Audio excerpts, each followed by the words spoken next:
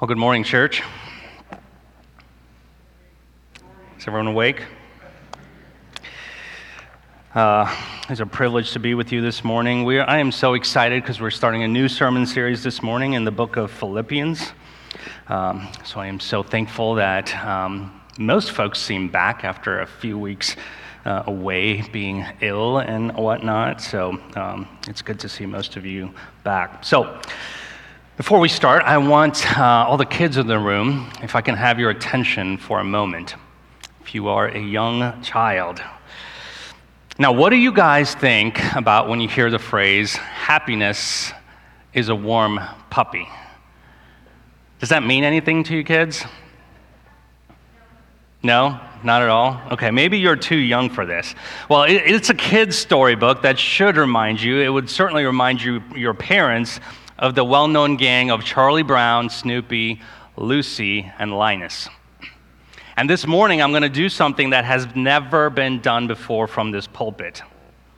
I am going to read a kid's storybook for all of you. I know. I knew the kids would be excited, but I guarantee you your parents are way more excited than you are. Now, each page in this book describes happiness in a different way. It's just a really short kid's book, so I'll just read it here real quick. It says this: happiness is a thumb and a blanket. Happiness is a pile of leaves. Happiness is finding someone you like at the front door. Happiness is 3 friends in a sandbox with no fighting. Happiness is 35 cents for a movie, 15 cents for popcorn, and a nickel for a candy bar. You can't buy that kind of happiness anymore. Happiness is a fuzzy sweater. Now, doesn't that make you feel all warm and fuzzy inside just thinking about the simple pleasures of life? It certainly does for me. And then the book ends with this phrase. It says this: happiness is one thing to one person and another thing to another person. Man, you thought this was a children's book, but it ends with a deeply philosophical statement. And doesn't this statement succinctly capture what our culture has trained us, even from a young age, to think that happiness is whatever it means to you? And it means different things to different people. Now, I am not here suggesting that we should cancel Peanuts or Charlie Brown, but I do want us to see a couple things from this simple children's book. Here are 3 observations. Happiness is something that is simple enough. It's a simple enough concept that children can understand it, can't they? Happiness is universal and everybody longs for it. And number 3, everyone will ultimately live their life according to how they define happiness. All from a children's book. So kids, what do you guys think happiness is? I really want you to think about that question, especially as we go over the book of Philippians over the next several months. And parents, this is a great opportunity to have conversations with your kids about what the Bible teaches about happiness or joy. Now, I am not one that makes a huge distinction between happiness and joy. I understand why people do that, but the common idea that both words convey is that they both are feelings of being satisfied, of being gratified, of feeling content. So I really don't have a problem with using these words interchangeably, depending on how you define them, right? But there are some significant questions about happiness or joy that the Bible answers very differently than our secular culture, or any other religion in the world for that matter. Here are just a few questions that I thought about that the Bible answers very differently. What is the source of ultimate happiness or joy? Does happiness or joy depend on circumstances? Is sorrow inconsistent with happiness or joy? How do I experience happiness or joy? Now, I am really eager because over the next several months in the book of Philippians, we are going to get to discover the answer to these questions from a biblical perspective. Now, we chose to title this series, Our Guide to Indestructible Joy. And I did this for two reasons. First and foremost, joy is a very significant theme in the book of Philippians. If you just go through this book, there are at least 15 explicit references to some form of the noun joy or the verb rejoice in this short letter. Just here in the back, you can see that Paul prays with joy, he rejoices in the Philippians. He tells the Philippians to rejoice on multiple occasions. And we're going to see over the next several months that joy is a significant theme in Paul that he wants to convey to the Philippians. Now, the second reason I want us to consider this theme in Philippians is because, like I mentioned last week, I sense a weariness, a lack of joy that many of us are facing in our lives. Now, whether this is suffering in your life caused by sickness, or just weariness caused by the prolonged season of COVID and all the issues surrounding that, or maybe you're in a long season of unanswered prayer, all of these things have sapped our joy. And my hope is that as we consider this letter, that the Lord would use it to renew and restore, or maybe even for the first time cause us to experience deep and abiding joy that is indestructible. Now, before we go any further, let me define what I mean by joy. Now, this may not be the best definition, but I think it is the most consistent with the book of Philippians. It's something I've used, that I've modified based on something that John Piper says about joy. And this is what I came up with. It says, Christian joy is an emotion we experience that is produced by the Holy Spirit as He causes us to see the beauty of Christ displayed in the gospel and in God's people. Let me read it again. Christian joy is an emotion we experience that is produced by the Holy Spirit as He causes us to see the beauty of Christ displayed in the gospel and in God's people. This is how Paul defines it in Philippians, as we'll see.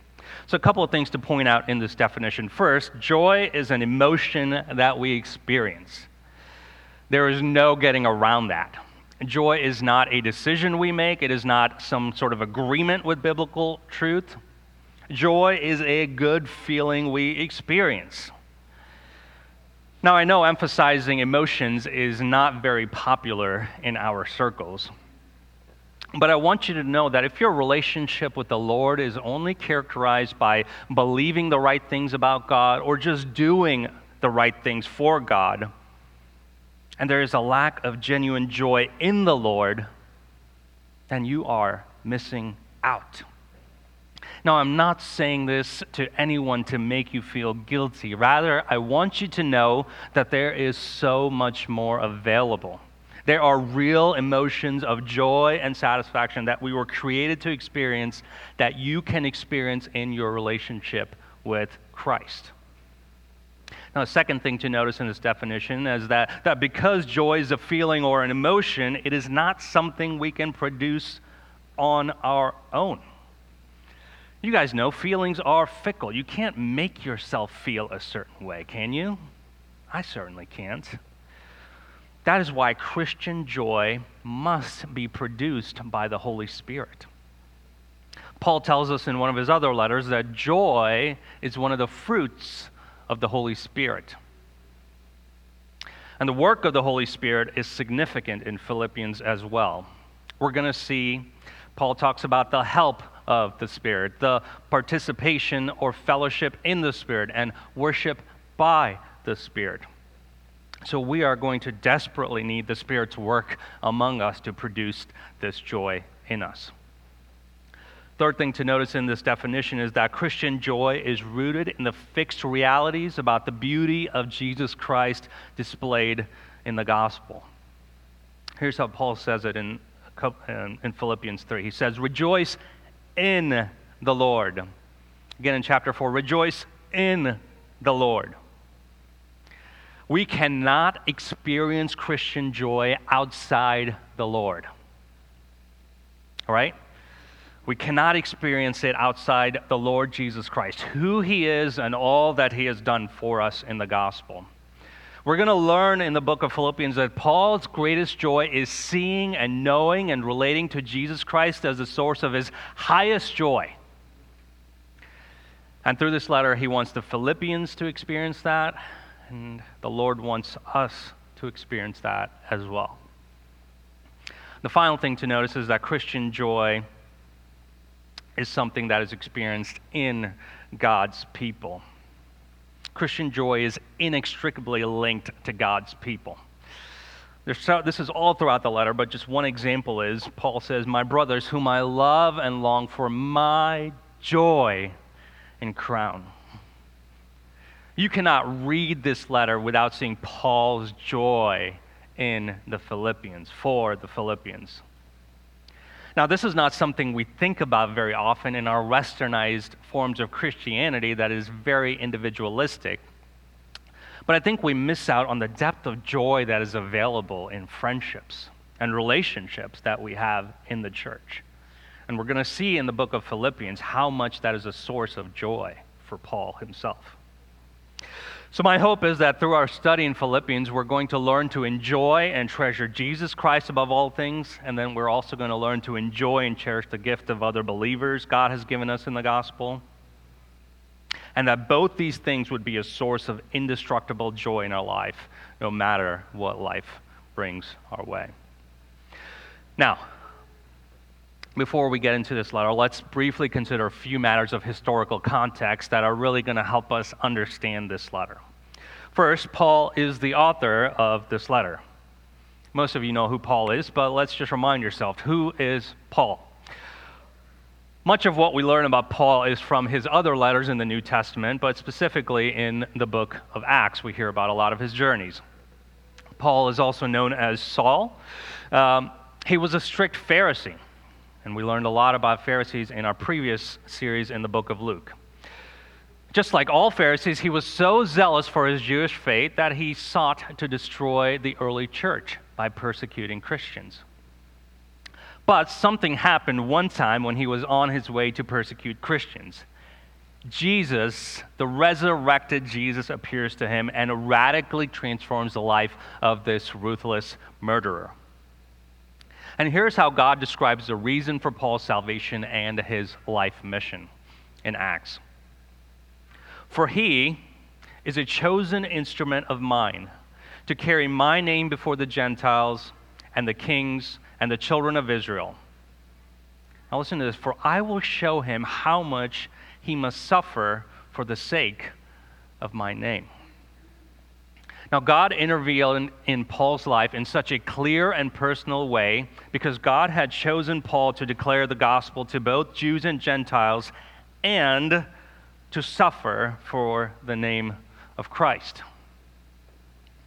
Now, Paul is going to be on the receiving end of suffering for the rest of his life, even until death.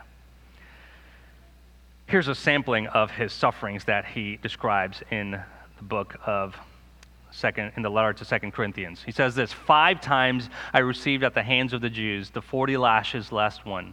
3 times I was beaten with rods. Once I was stoned. 3 times shipwrecked. Night and day I was adrift at sea, on frequent journeys, danger from rivers, danger from robbers, danger from my own people, danger from Gentiles, danger in the city, danger in the wilderness."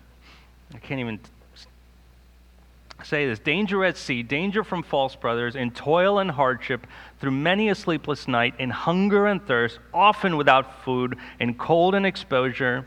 And apart from these things, there is a daily pressure on me of the anxiety of all the churches." Man. And the main insight I want us to grab from God's mission for Paul's life is that Paul's life would be characterized by suffering. But if that is true, why is Paul's letter to the Philippians overflowing with joy? I think Paul wants the Philippians to see that suffering and joy are not incompatible. And I pray that we can see that as well as we walk through this letter. Now, the second point for context, who are the Philippians? Now, let's briefly recount the events surrounding the planting of the church from Acts 16 that Beth read for us earlier. Now, you'll have an image in the back that shows the route of Paul's second missionary journey. So I'm going to get the directions mixed up, but I think it's on this side, yeah. So Paul and Silas start in Jerusalem. They go through the regions of Galatia, which is in green, to strengthen some of the churches that Paul had planted earlier. This is where he meets Timothy, who joins him on his journey. But as they continue, they were, for some reason, prevented by the Holy Spirit to proclaim the gospel in Asia. Now, Asia is the region in yellow that you see in the back. So for whatever reason, the Holy Spirit was preventing them, and this is why. When they get to Troas, which is at the northern tip of Asia, Paul receives a vision from the Lord in which he sees a man that is desperately asking them to come preach the gospel in Macedonia. Macedonia is an orange up there. Now, Philippi was one of the most important cities in Macedonia. It was a city of military and political power in the Roman Empire. And Paul and Silas decide to start their ministry here. Now, while I have this image up there, I also want to point out on the map where Antalya is, where we have some good friends of ours proclaiming the gospel. And I also wanted you to see the island of Nisyros. This is where we have sent our pastor, Steve and Joy, on sabbatical for some rest. I think they should be back from that. Now, Paul and Silas were in Philippi only for a few short days, but in those few short days, so much stuff happens. There was a wealthy woman named Lydia that we heard about. She was the first person to get saved, and then not only her, but her whole household gets saved. And her home actually becomes the first place in that city where Christians gather to worship, in her house. A little later, we find out we didn't read this in Acts, but Paul casts out a fortune-telling demon from a slave girl in Philippi. And the owners of that girl were so ticked because they couldn't make money off of this fortune-telling girl anymore. And because of this, they complained to the crowds and to the magistrates, and they stirred up a riot. And the crowd started to beat up Paul and Silas and put them in prison. And even in prison, we find Paul and Silas praying and singing hymns to God. Another piece of evidence that joy is not incompatible with suffering. Anyway, through a miraculous series of events, the jailer gets saved, and so does his entire family. And just in a few short days, when Paul and Silas are leaving Philippi, this small fledgling church consisted of a diverse group of believers. There was a wealthy merchant named Lydia, potentially a slave girl, and a Roman jailer and his family. That was the initial church in Philippi. Now, the last point for historical context, why did Paul write this letter? This letter was written by Paul in about 62 AD while he was imprisoned in Rome. And now how did Paul end up in jail? It's a long story in the book of Acts, but basically it can be summarized into this. Paul was falsely accused by the Jews for stirring up riots, and he ends up facing trial for almost 2 years. He goes through trial for almost 2 years before different rulers. At that point, Paul says, "I've had enough. I appeal my case to Caesar." Caesar is the emperor of Rome. And Paul, because he was a Roman citizen, he had the right to do that. So after a long, treacherous journey, Paul is taken to Rome where he awaits trial before Caesar. And it is from there in prison where he's awaiting trial, he writes this letter. Now the Philippians, they love Paul because of how he planted the church. And when they hear that Paul is in prison, they send a representative from their church, a guy named Epaphroditus. And we'll meet him in a few short weeks. And they send him with a gift from the church, probably some financial and material needs that would help Paul continue his ministry from prison. And Epaphroditus, along with giving this gift from the church, he also tells Paul about the situation back in Philippi. And he fills him in on the issues going on there, and then he returns from Paul carrying this letter in his hand to the Philippians. So first and foremost, this letter to the Philippians is a letter of thanksgiving. Paul in this letter wants to convey to the Philippians, hey, thank you. You guys have been my greatest support. Thank you for financially meeting all of my needs. Thank you for praying for me. And he does that throughout this letter. But Paul also uses this opportunity to address some of the issues that was facing the church. Epaphroditus lets Paul know that the church was struggling because they were facing some opposition from outside the church. Remember, the church in Philippi was born in the midst of much suffering and opposition and persecution from the pagan Roman citizens. And no doubt that opposition continued after Paul left. Not only that, but there was some internal unrest in the church. There seems to be conflict within the church between two significant women leaders, and it was affecting the very unity of the church.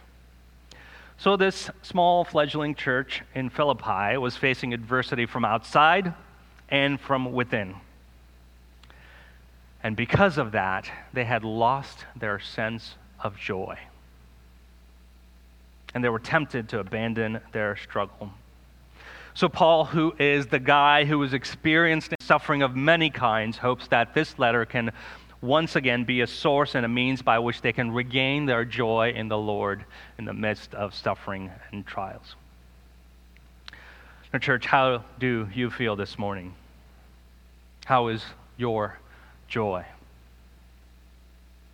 Paul would want to first remind each of us that suffering and joy are not incompatible. Paul's definition of joy includes the reality of sorrow and grief and suffering.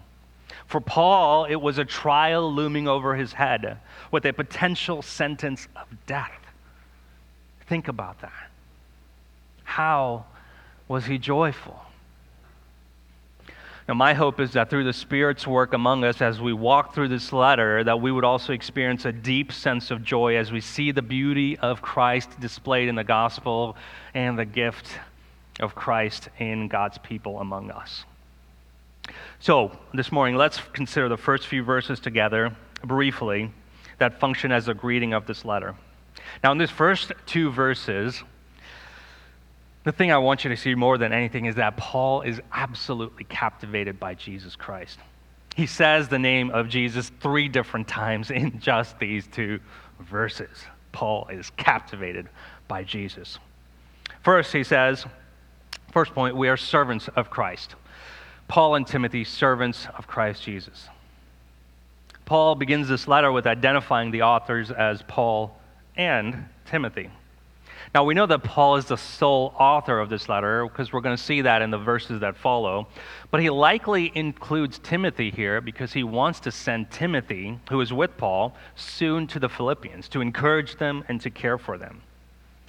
And by including Timothy's name here, Paul is adding certainty in the minds of the Philippians that when Timothy comes, he's going to bring Paul's heart and affection and also Paul's teaching and exhortation with him. Now, he goes on to identify themselves as servants of Christ Jesus. Now, the word used here for servant is doulos. Most people here should know what that word means. Now, that word means something completely different, as I've learned recently, that it refers to someone helping a woman deliver babies. Anyway, that's beside the point. Now, the word translated in some of your translations probably most appropriately means slave. And there's many reasons translators choose servant versus slave. But to think of ourselves as servants of slaves really goes against our sense of personal autonomy and freedom that we prize so much, doesn't it? I'm not a slave to anyone. Are you kidding me? I am my own man. Well, that's what we think.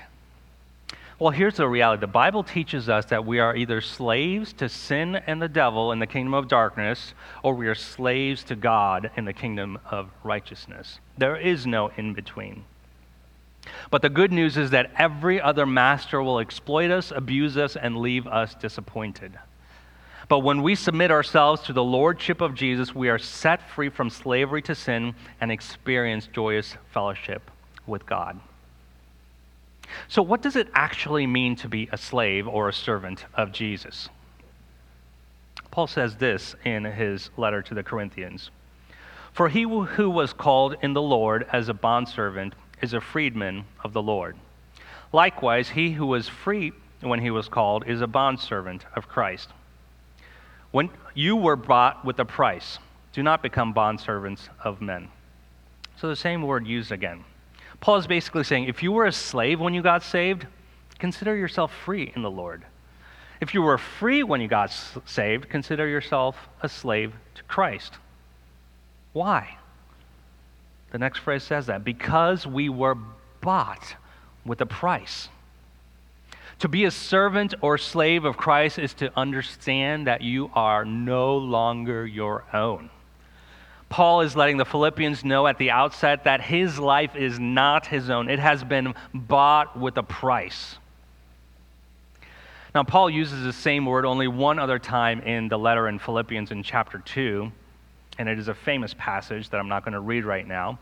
But he does so in the context of encouraging the Philippians to reflect on the servanthood of Jesus in his incarnation and death. Paul is saying up front here in the first verse, I have done this in my life.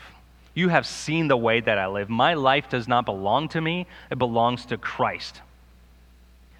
The gospel has worked in Paul's life in such a deep way that being considered a slave of Christ is a source of comfort and joy to him. Doesn't this remind us of the first question in the New City Catechism and even the Heidelberg Catechism that says this? What is our only hope in life or death? That we are not our own. That we are servants. That we are slaves. We belong, body and soul, both in life and death, to God and to our Savior, Jesus Christ. Friends, I know personal autonomy and freedom is something that we prize in our culture very much. Americans, those of you who are Americans like us, especially hate being told what to do. We love our freedoms. But freedom to do whatever we want is not the key to joy and satisfaction in this life. Joy comes by recognizing that we are not our own, but we have been bought with the costly price of the blood of Jesus Christ. And belonging to our good and gracious Master is our only source of joy in this life. Now, just a point of application here. What would it look like for you to see yourself as a servant or a slave of Christ? Just think about that category. How would it impact your personal and family priorities? Your finances? How would you view your very sufferings that you are walking through currently if you saw yourself as a servant of Christ? Paul is inviting the Philippians to follow his and Timothy's example in tasting the freedom and joy that comes from bowing to the lordship of Christ. Friends, Paul is in custody. He's awaiting the outcome of his trial before Caesar. And because he knows that he is a servant and slave of Christ, that has set his heart free to accept the outcome of that case, as long as Christ is glorified, whether in his life or in his death. We're going to see that in a few weeks. Second point here, we are saints of Christ. To all the saints in Christ Jesus who are in Philippi with the overseers and deacons. Now, Paul wants the Philippians to know that this letter is addressed to all of them in the church, but he also wants to specifically recognize the leaders in the church. Overseers, as we see in other passages, is another term for elders or pastors in the church who are tasked with shepherding, governing, teaching, and caring for the church. Deacons are leaders in the church as well who assist the elders by caring for the physical and practical needs of the church. Now, what is significant here is that Paul refers to all the Philippians as saints.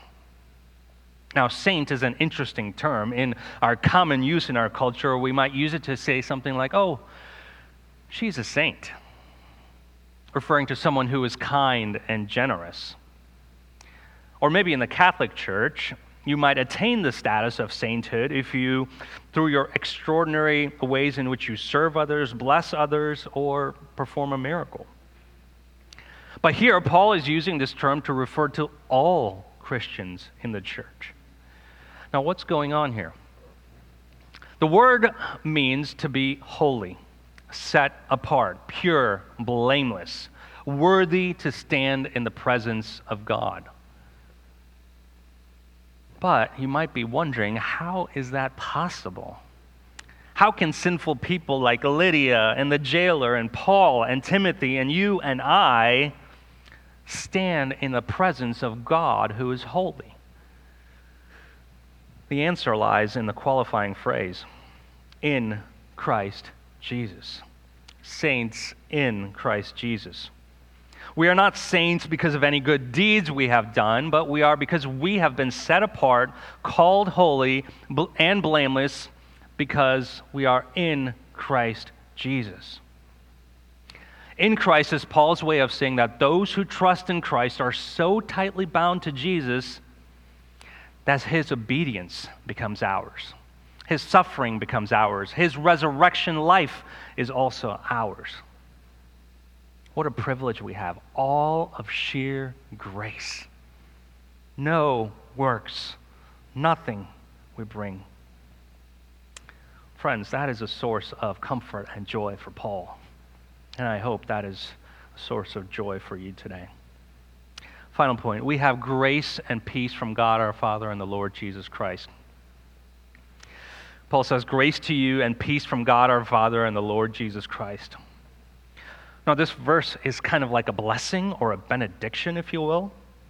And it's interesting because it is directed to people, to the Philippians. It says grace to you. At the same time, he's calling for grace and peace to come from God and the Lord Jesus Christ. Now, this is more than just a phrase that Paul is using. Sometimes people just say grace and peace as just kind of a formality or a greeting. Paul is not doing that here. Paul is doing something much more than that. These words act as a blessing and a prayer that becomes the very means by which Paul expects the Philippians to experience tangibly grace and peace. In fact, Paul begins most of his letters with some form of grace to you. So, what he is saying is, as you read this letter, I am praying that grace would come to you as you read this letter. Paul typically ends most of his letters. In Philippians, he ends each letter with some form of grace be with you. So he expects grace to come to us as we read the letter, and he expects grace to be with us as we carry on with our lives after reading this letter. So by grace, Paul here is referring to the grace that we receive through our Lord Jesus Christ, who for our sake laid down his life on our behalf so that we could be reconciled to God. That is the grace that we have received. And the peace Paul is referring to here is the peace that we have with God because of his grace. Our relationship with God was not always peaceful. Apart from Christ, our relationship was characterized by hostility because of our sin. But because of his sacrifice, Jesus assuages the wrath of God, and we can have peace with God. The Philippians here are being reminded that they have already received grace and peace in the gospel. But through this blessing, Paul is also praying that they would continue to experience more grace and more peace from God through this letter. And that would be a source of joy for them. And I pray that that would be the same for us as well. Now, you would think that these first couple of verses are just kind of token statements that you really don't want to think about very much, and there's kind of just kind of a simple greeting. But I hope that in these two verses, you can first and foremost see that Paul's absolutely obsessed with Jesus. He is captivated by him. You know that is the deepest source of joy for him. And by saying that him and Timothy are slaves of Jesus Christ, he shows us that belonging to Jesus is the source of his deepest joy in this life.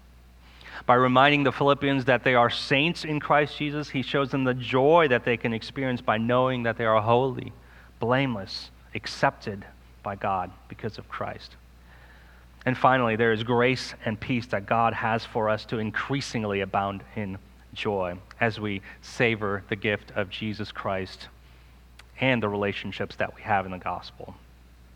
Now, I'm eager to see how Paul unpacks this in the rest of his letter, and I hope you are too. Let me just put a discussion question up for you. Is this something that you can use to have conversations after church with your family or with friends that you're with? Is being a slave or a servant of Christ and a saint in Christ a source of joy in your life? So just think about that as you leave from this place.